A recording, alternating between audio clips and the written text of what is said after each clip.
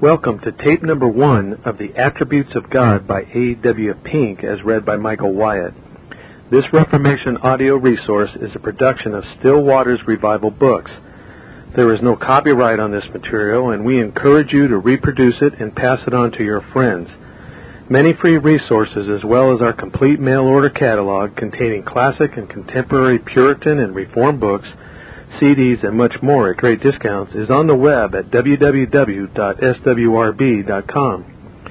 We can be reached by email at swrb@swrb.com, by phone at 780-450-3730, by fax at 780-468-1096, or by mail at 4710-37A Avenue, Edmonton, Alberta, Canada, T6L3T5. If you do not have a web connection, please request a free printed catalog. If you do have a web connection and would like to be added to our email list, please send an email to add@swrb.com with the word add in the subject line. And now to our reading of The Attributes of God by A.W. Pink, which we pray you find to be a great blessing and which we hope draws you near to the Lord Jesus Christ. The preface by A.W. Pink to The Attributes of God. Acquaint now thyself with him, and be at peace, thereby good shall come unto thee. Job 22:21. Thus saith the Lord, let not the wise man grow in his wisdom, neither let the mighty glory in his might, let not the rich glory in his riches, but let him that glorieth glory in this, that he understandeth and knoweth me, that I am the Lord. Jeremiah 9:23 and 24. The spiritual and saving knowledge of God is the greatest need of every human creature. The foundation of all true knowledge of God must be a clear mental apprehension of His perfections as revealed in Holy Scripture. An unknown God can neither be trusted, served, nor worshipped. In this book, an effort has been made to set forth some of the principal perfections of the divine character. If the reader is to truly profit from his perusal of the pages that follow, he needs to definitely and earnestly beseech God to bless them to him, to apply His truth to the conscience and heart so that his life will be transformed thereby. Something more than a theoretical knowledge of God is needed by us. God is only truly known in the soul as we yield ourselves to Him, submit to His authority, and regulate all the details of our lives by His holy precepts and commandments. Then shall we know, if we follow on in the path of obedience, to know the Lord. Hosea 6:3. If any man will do His will, he shall know. John 7:17. The people that do know their God shall be strong. Daniel 11:32. Arthur W. Pink. Chapter 1. The Solitariness of God. The title of this article is perhaps not sufficiently explicit to indicate its theme. This is partly due to the fact that so few today are accustomed to meditate upon the personal perfections of God. Comparatively few of those who occasionally read the Bible are aware of the awe-inspiring and worship-provoking grandeur of the divine character. That God is great in wisdom, wondrous in power, yet full of mercy, is assumed by many to be almost common knowledge. But to entertain anything approaching an adequate conception of His being, His nature, His attributes, as these are revealed in Holy Scripture, is something which very, very few people in these degenerate times have attained unto. God is solitary in His excellency. Who is like unto thee, O Lord, among the gods? Who is like thee, glorious in holiness, fearful in praises, doing wonders? Exodus 15:11. In the beginning, God.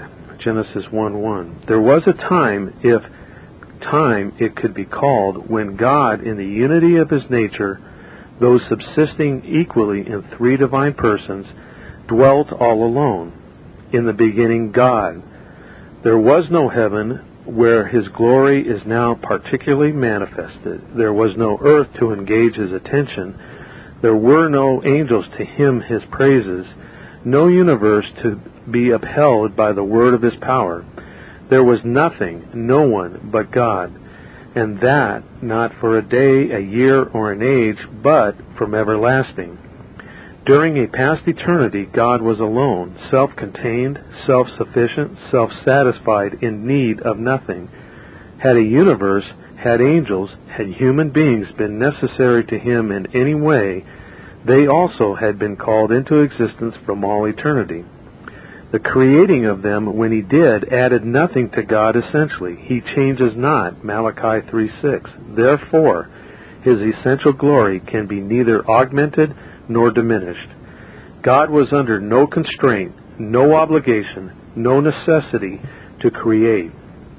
That he chose to do so was purely a sovereign act on his part, caused by nothing outside himself, determined by nothing but his own mere good pleasure. For he worketh all things after the counsel of his own will, Ephesians 1:11.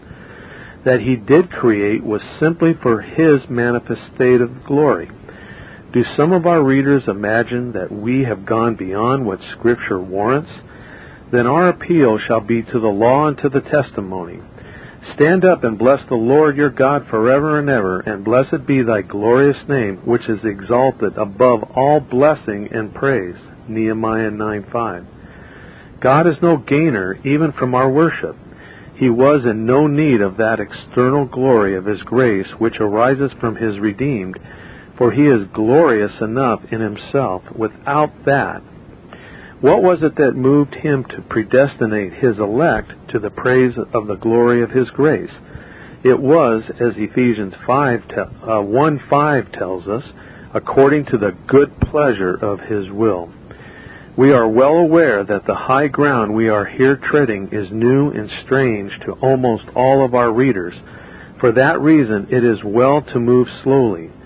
Let our appeal again be to the Scriptures. At the end of Romans 11, where the Apostle brings to a close his long argument on salvation by pure and sovereign grace, he asks, "For who hath known the mind of the Lord? Or who hath been his counselor? Or who hath first given to him, and it shall be recompensed to him again?" Verses 34 and 35. The force of this is, it is impossible to bring the Almighty under obligations to the creature.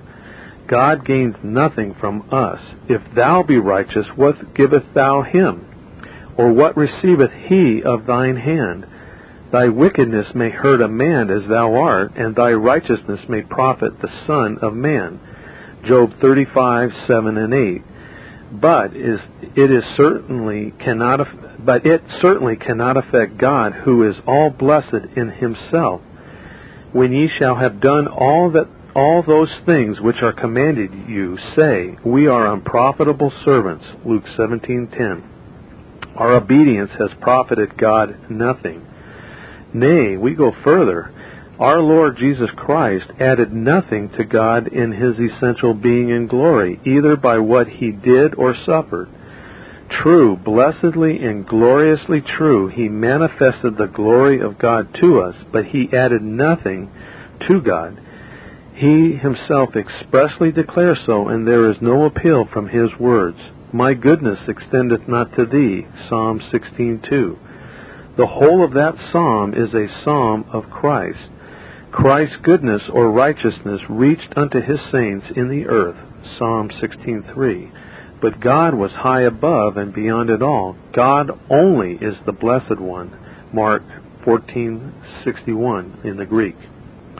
It is perfectly true that God is both honored and dishonored by men, not in his essential being, but in his official character. It is equally true that God has been glorified by creation, by providence, and by redemption. This we do not and dare not dispute for a moment. But all of this has to do with his manifested glory and the recognition of it by us. Yet had God so pleased, he might have continued alone for all eternity without making known his glory unto creatures. Whether he should do so or not was determined solely by his own will. He was perfectly blessed in himself before the first creature was called into being. And what are all the creatures of his hand unto him even now? Let Scripture again make answer. Behold, the nations are as a drop of a bucket, and are counted as the small dust of the balance. Behold, he taketh up the isles as a very little thing. And Lebanon is not sufficient to burn, nor the beast thereof sufficient for a burnt offering. All nations before him are as nothing, and they are counted to him less than nothing and vanity. To whom then will ye liken God, or what likeness will you compare unto him? Isaiah 40, verses 15 to 18. That is the God of Scripture. Alas, he is still the unknown God, Acts 17:23. To the heedless multitudes, it is he that sitteth upon the circle of the earth, and the inhabitants thereof are as grasshoppers, that stretcheth out the heavens as a curtain, and spreadeth them out as a tent to dwell in, that bringeth the princes to nothing. He maketh the judges of the earth as vanity. Isaiah 40:22 and 23. How vastly different is the God of Scripture from the God, little g, O-D, of the average pulpit. Nor is the testimony of the New Testament any different from that of the Old. How could it be, seeing that both have one and the same author? There too we read, which in his times he shall know, who is the blessed and only potentate, the King of kings and Lord of lords, who only hath immortality, dwelling in the light which no man can approach unto, whom no man hath seen nor can see, to whom be honor and power everlasting. Amen. 1 Timothy 6:16. Such a one is to be revered, worshipped, and adored. He is solitary in his majesty, unique in his excellency, peerless in his perfections. He sustains all, but is himself independent of all. He gives to all, but is enriched by none. Such a God cannot be found out by searching. He can be known only as he is revealed to the heart by the Holy Spirit through the Word. It is true that creation demonstrates a Creator so plainly that men are without excuse. Yet we still have to say with Job, Lo, these are parts of his ways, but how little a portion is heard of him. But the thunder of his power who can understand? Job 26:14. The so-called argument from design by well-meaning, quote, apologists, end quote, has, we believe, done much more harm than good, for it has attempted to bring down the great God to the level of a finite comprehension, and thereby has lost sight of his solitary excellence. Analogy has been drawn between a savage finding a watch upon the sands, and from a close examination of it he infers a watchmaker. So far, so good. But attempt to go further. Suppose the savage sits down on the sand and endeavors to form to himself a conception of this watchmaker, his personal affections and manners, his disposition, acquirements, and moral character, all that goes to make up a personality. Could he ever think or reason out a real man, the man who made the watch, so that he could say, I am acquainted with him? It seems trifling to ask such questions, but is the eternal and infinite God so much more within the grasp of human reason? No, indeed. The God of Scripture can only be known by those to whom he makes himself known. Nor is God known by the intellect. God is spirit, John 4:24, and therefore can only be known spiritually. But fallen man is not spiritual, he is carnal, he is dead to all that is spiritual. Unless he is born again, supernaturally brought from death unto life, miraculously translated out of darkness into light, he cannot see the things of God, John 3:3. Still less apprehend them, 1 Corinthians 2:14.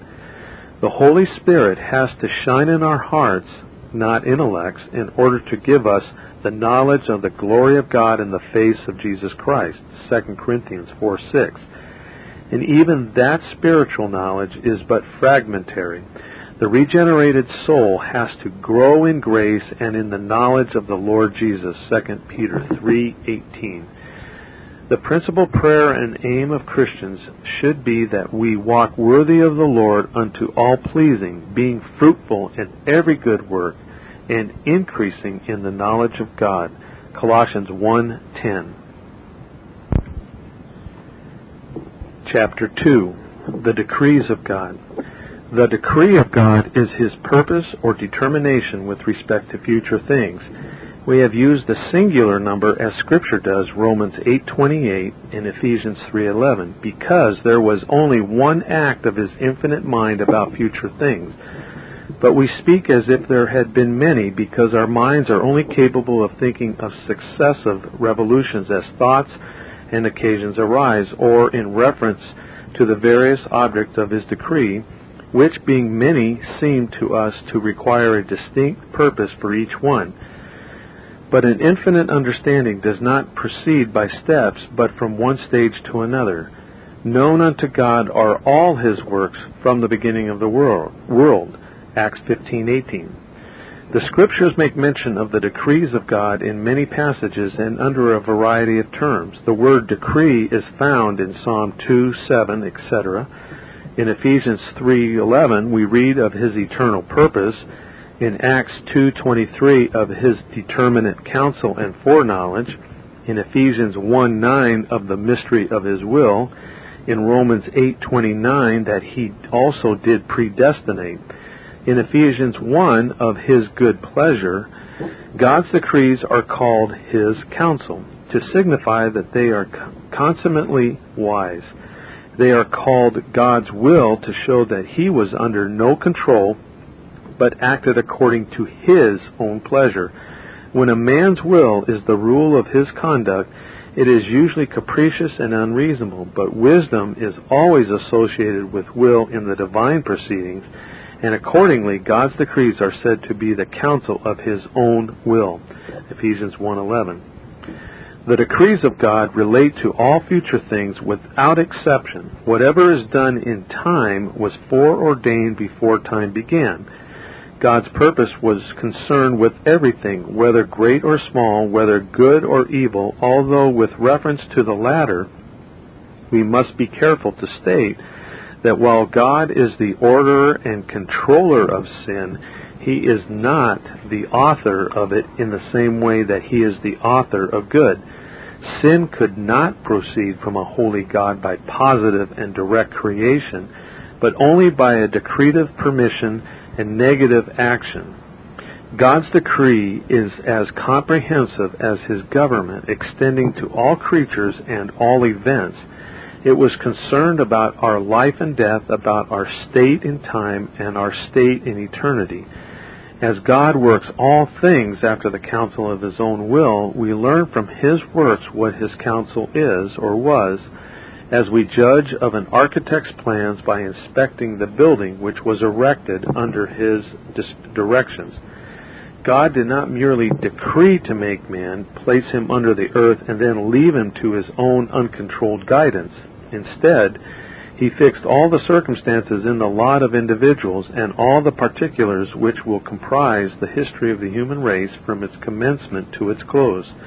He did not merely decree that general laws should be established for the government of the world, but He settled the application of those laws to all particular cases. Our days are numbered, and so are the hairs of our heads. We may learn what is the extent of the divine decrees from the dispensations of providence in which they are executed. The care of providence reaches to the most insignificant creatures and the most minute events, the death of a sparrow and the fall of a hair. Let us now consider some of the properties of the divine decrees. First, they are eternal. To suppose any of them to be made in time is to suppose that some new occasion had occurred, some unforeseen event or combination of circumstances had arisen, which had induced the Most High to form a new resolution. This would argue that the knowledge of the deity is limited and that he is growing wiser in the progress of time, which would be a horrible blasphemy. No man who believes that the divine understanding is infinite, comprehending the past, the present, and the future, will ever assent to the erroneous doctrine of temporal decrees. God is not ignorant of future events which will be executed by human volitions. He has foretold them in innumerable instances, and prophecy is but the manifestation of his eternal prescience. Scripture affirms that believers were chosen in Christ before the world began, Ephesians 1:4. Yea, that grace was given to them then, 2 Timothy 1:9. Secondly, the decrees of God are wise. Wisdom is shown in the selection of the best possible ends and of the fittest means of accomplishing them. That this character belongs to the decrees of God is evident from what we know of them. They are disclosed to us by their execution, and every proof of wisdom in the works of God is a proof of the wisdom of the plan in conformity to which they are performed. As the psalmist declared, O Lord, how manifest are thy works! In wisdom thou hast made them all. Psalm 104:24. It is indeed but a very small part of them which falls under our observation, yet we ought to proceed here as we do in other cases, and judge of the whole by the specimen of what is unknown, by what is known. He who perceives the workings of admirable skill in the parts of a machine which he has an opportunity to examine is naturally led to believe that the other parts are equally admirable. In like manner, we should satisfy our minds as to God's works when doubts obtrude themselves upon us, and repel any objections that may be suggested by something that we cannot reconcile to our notions of what is good and wise. When we reach the bounds of the finite and gaze towards the mysterious realm of the infinite, let us exclaim, "O the depth of the riches, both of the wisdom and of the knowledge of God." Romans 11:33. Thirdly, they are free. Who hath directed the Spirit of the Lord, or being his counselor, hath taught him? With whom took he counsel, and who instructed him, and taught him in the path of judgment, and taught him knowledge, and showed to him the way of understanding? Isaiah 40, verses 13 and 14. God was alone when he made his decrees, and his determinations were influenced by no external cause. He was free to decree or not to decree, and to decree one thing and not another. This liberty we must ascribe to him who is supreme, independent, and sovereign in all his doings. Fourthly, they are absolute and unconditional. The execution of them is not suspended upon any condition which may or may not be performed. In every instance where God has decreed an end, he has also decreed every mean to that end. The one who decreed the salvation of his elect also decreed to work faith in them, 2 Thessalonians 2:13. My counsel shall stand, and I will do all my pleasure, Isaiah 46:10. But that could not be if his counsel depended upon a condition which might not be performed. But God worketh all things after the counsel of his own will, Ephesians 1:11. Side by side with the immutability and invincibility of God's decrees, Scripture plainly teaches that man is a responsible creature and answerable for his actions. And if our thoughts are formed from God's Word, the maintenance of the one will not lead to the denial of the other. That there is a real difficulty in defining where the one ends and the other begins is freely granted. This is ever the case where there is a conjunction of the divine and the human. Real prayer is indited by the Spirit, yet it is also the cry of a human heart. The Scriptures are the inspired Word of God, yet they were written by men who were something more than machines in the hand of the Spirit. Christ is both God and man. He is omniscient, yet increased in wisdom, Luke 2:52. He was almighty, yet was crucified through weakness. 2 Corinthians 13:4. He was the Prince of Life, yet he died. High mysteries are these, yet faith receives them unquestionably. It has often been pointed out in the past that every objection made against the eternal decrees of God applies with equal force against His eternal foreknowledge. Whether God has decreed all things that ever come to pass or not, this is a quote, by the way, from Jonathan Edwards, quote, "Whether God has decreed all things that ever come to pass or not, all things beforehand. Now it is self-evident that if He knows all things beforehand, He either doth approve of them or doth not approve of them. That is, He either is willing they should be, or He is not willing that they should be. But to will that they should be is to decree them." End quote. Finally, attempt with me to assume and then to contemplate the opposite. To deny the divine decrees would be to predicate a world and all its concerns regulated by undesigned chance or blind fate.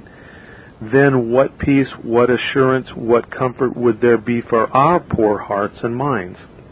What refuge would there be to fly to in the hour of need and trial? None at all. There would be nothing better than the black darkness and abject horror of atheism. O my reader, how thankful should we be that everything is determined by infinite wisdom and goodness. What praise and gratitude are due unto God for His divine decrees. It is because of them that we know that all things work together for good to them that love God, to them who are the called according to His purpose. Romans 8:28. Well may we exclaim, "For of Him, and through Him, and to Him are all things, to whom be glory forever. Amen." Romans 11:36. Chapter 3. The knowledge of God. God is omniscient. He knows everything, everything possible, everything actual, all events and all creatures of the past, the present, and the future. He is perfectly acquainted with every detail in the life of every being in heaven, in earth, and in hell. He knoweth what is in the darkness. Daniel 2:22. Nothing escapes His notice. Nothing can be hidden from Him. Nothing is forgotten by Him. Well may we say with the psalmist, "Such knowledge is too wonderful for me. It is high, I cannot attain unto it." Psalm 139:6. His knowledge is perfect. He never errs, never changes, never overlooks anything. Neither is there any creature that is not manifest in His sight, but all things are naked and open unto the eyes of Him with whom we have to do. Hebrews 4:13. Yes, such is the God with whom we have to do. Thou knowest my downsitting and mine uprising. Thou understandest my thoughts afar off. Thou compassest my path and my lying downs, and art acquainted with all my ways. For there is not a word in my tongue, but lo, O Lord, Thou knowest it altogether. Psalm 139, verses 2-4. What a wondrous being is the God of Scripture. Each of His glorious attributes should render Him honorable in our esteem. The apprehension of His omniscience ought to bow us in adoration before Him. Yet how little do we meditate upon this divine perfection. It is because the very thought of it fills us with uneasiness. How solemn is this fact! Nothing can be concealed from God. For I know the things that come into your mind, every one of them. Ezekiel 11:5. Though He is invisible to us, we are not so to Him. Neither the darkness of night, the closest curtains, nor the deepest dungeon can hide any sinner from the eyes of omniscience.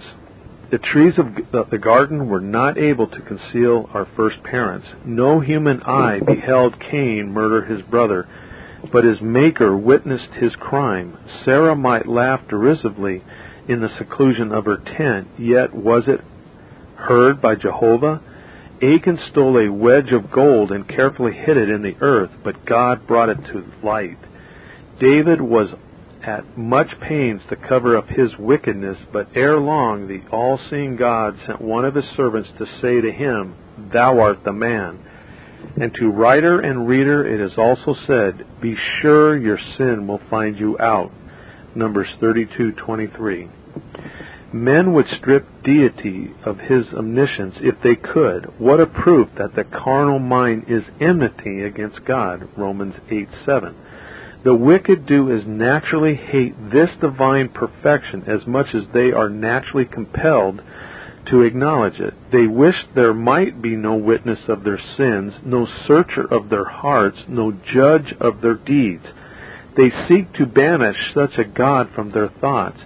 They consider not in their hearts that I remember all their wickedness. Hosea 7:2. How solemn is Psalm 90 verse 8.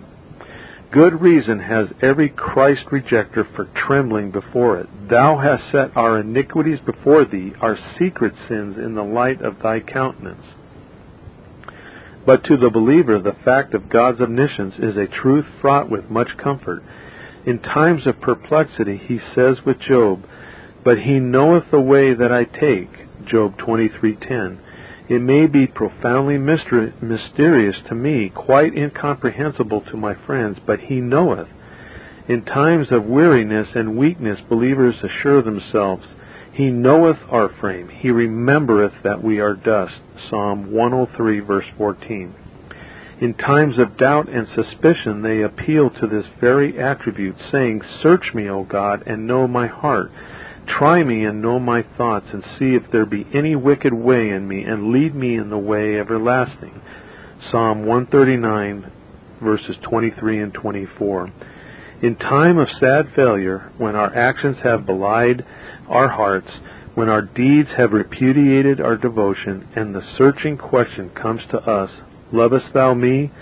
we say as Peter did, "Lord, thou knowest all things. Thou knowest that I love thee." John 21:17. Here is encouragement to prayer. There is no cause for fearing that the petitions of the righteous will not be heard, or that their sighs and tears shall escape the notice of God, since He knows the thoughts and intents of the heart. There is no danger of the individual saint being overlooked amidst the multitude of supplicants who daily and hourly present their various petitions, for an infinite mind is as capable of paying the same attention to millions as if only one individual were seeking its attention.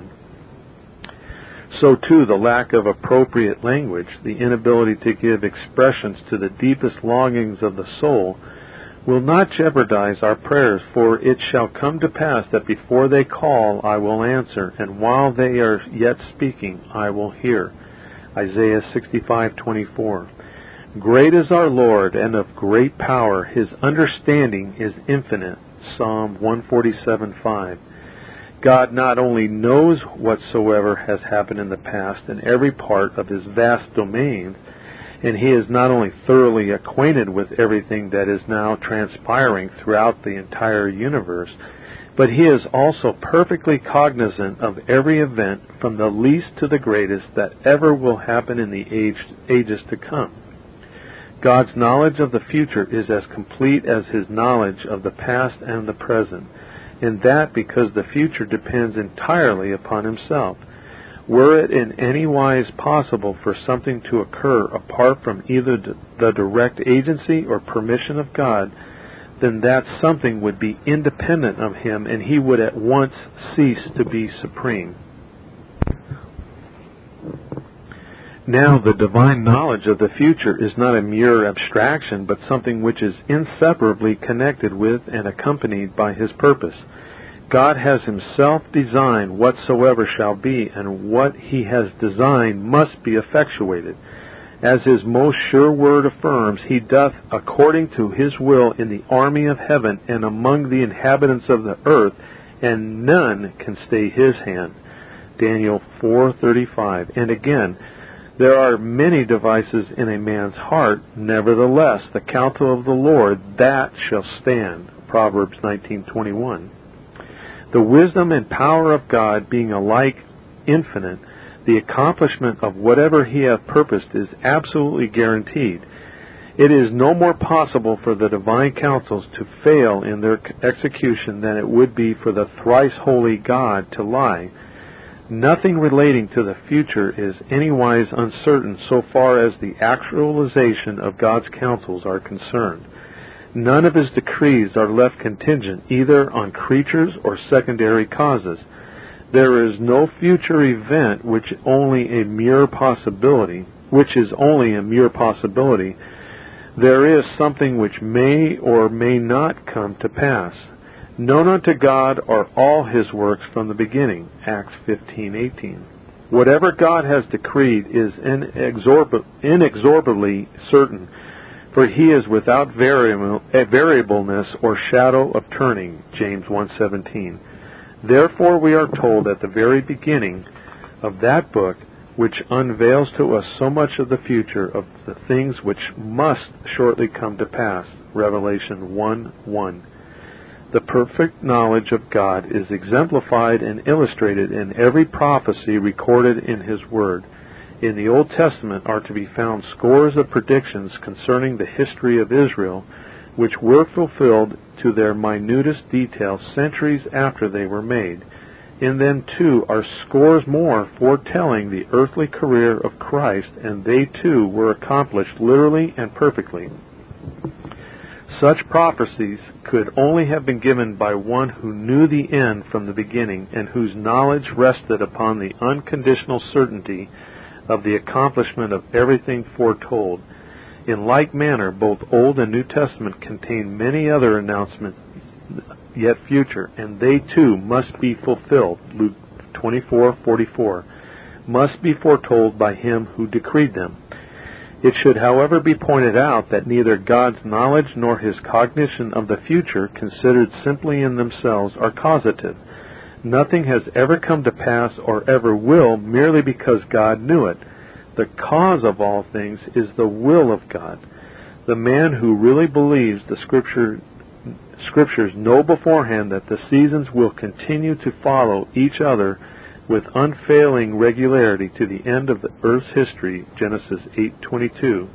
Yet his knowledge is not the cause of their succession. So God's knowledge does not arise from things because they are or will be, but because He has ordained them to be. God knew and foretold the crucifixion of His Son many hundreds of years before He became incarnate, and this because in the divine purpose He was a lamb slain from the foundation of the world. Hence we read of His being delivered by the determinate counsel and foreknowledge of God. Acts 2:23. A word or two by way of application. The infinite knowledge of God should fill us with amazement.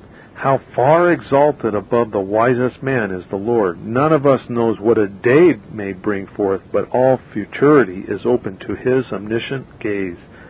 The infinite knowledge of God ought to fill us with holy awe. Nothing we do, say, or even think escapes the cognizance of Him with whom we have to do. The eyes of the Lord are in every place, beholding the evil and the good. Proverbs 15:3. What a curb this would be unto us did we but meditate upon it more frequently.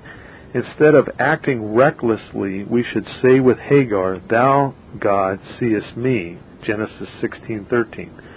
The apprehension of God's infinite knowledge should fill the Christian with adoration. The whole of my life stood open to His view from the beginning. He foresaw my every fall, my every sin, my every backsliding, yet nevertheless fixed His heart upon me. Oh, how the realization of this should bow me in wonder and worship before Him. Chapter 4. The Foreknowledge of God. What controversies have been engendered by this subject in the past? But what truth of Holy Scripture is there which has not been made the occasion of theological and ecclesiastical battles? The deity of Christ, His virgin birth, His atoning death, His second advent, the believer's justification, sanctification, security, the church, its organization, officers, discipline, baptism, the Lord's Supper, and a score of other precious truths might be mentioned. Yet the controversies which have been waged over them did not close the mouths of God's faithful servants. Why then should we avoid the vexed questions of God's foreknowledge? Because, forsooth, there are some who will charge us with fomenting strife. Let others contend if they will. Our duty is to bear witness according to the light vouchsafed us. There are two things concerning the foreknowledge of God about which many are in ignorance: the meaning of the term, its scriptural scope. Because this ignorance is so widespread, it is an easy matter for preachers and teachers to palm off perversions of this subject, even upon the people of God. There is only one safeguard against error, and that is to be established in the faith.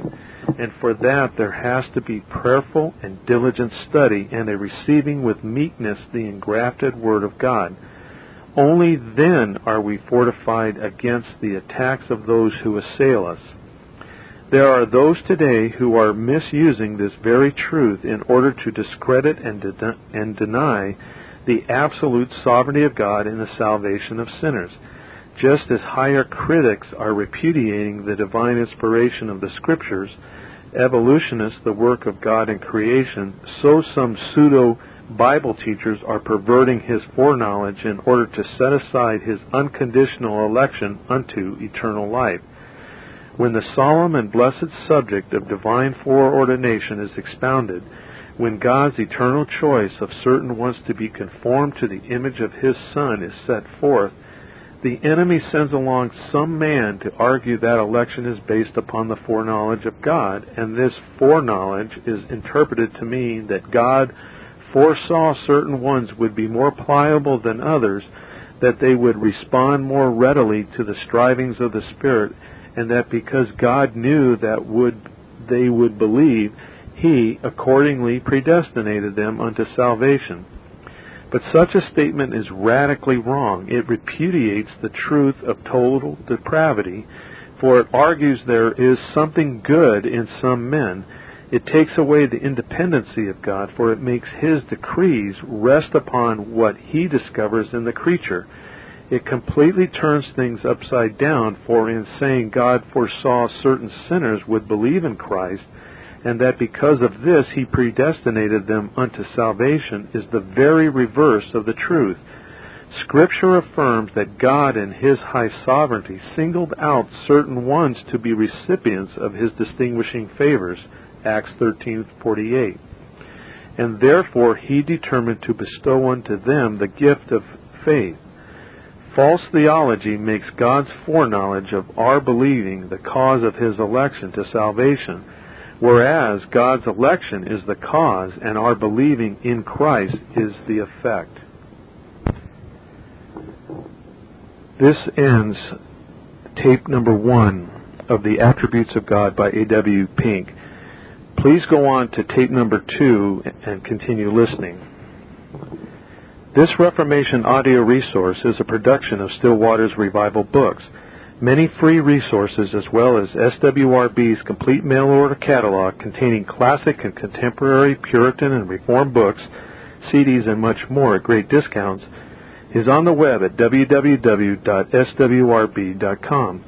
We can also be reached by email at swrb@swrb.com, by phone at 780-450-3730, by fax at 780-468-1096, or by mail at 4710-37A Avenue, Edmonton, Alberta, Canada, T6L3T5. If you do not have a web connection, please request a free printed catalog. If you have a web connection and would like to be added to our email list, please send an email to add@swrb.com with the word add in the subject line. This book, The Attributes of God by A.W. Pink, is also available from Still Waters Revival Books in softcover format at a discount in our A to Z author listings. And please don't forget to look over the 62 CDs that make up our Reformation bookshelf and Puritan bookshelf CD sets. if you visit our website at swrb.com, as these CDs are a great way to build a major reform library at a fraction of the cost of the printed books.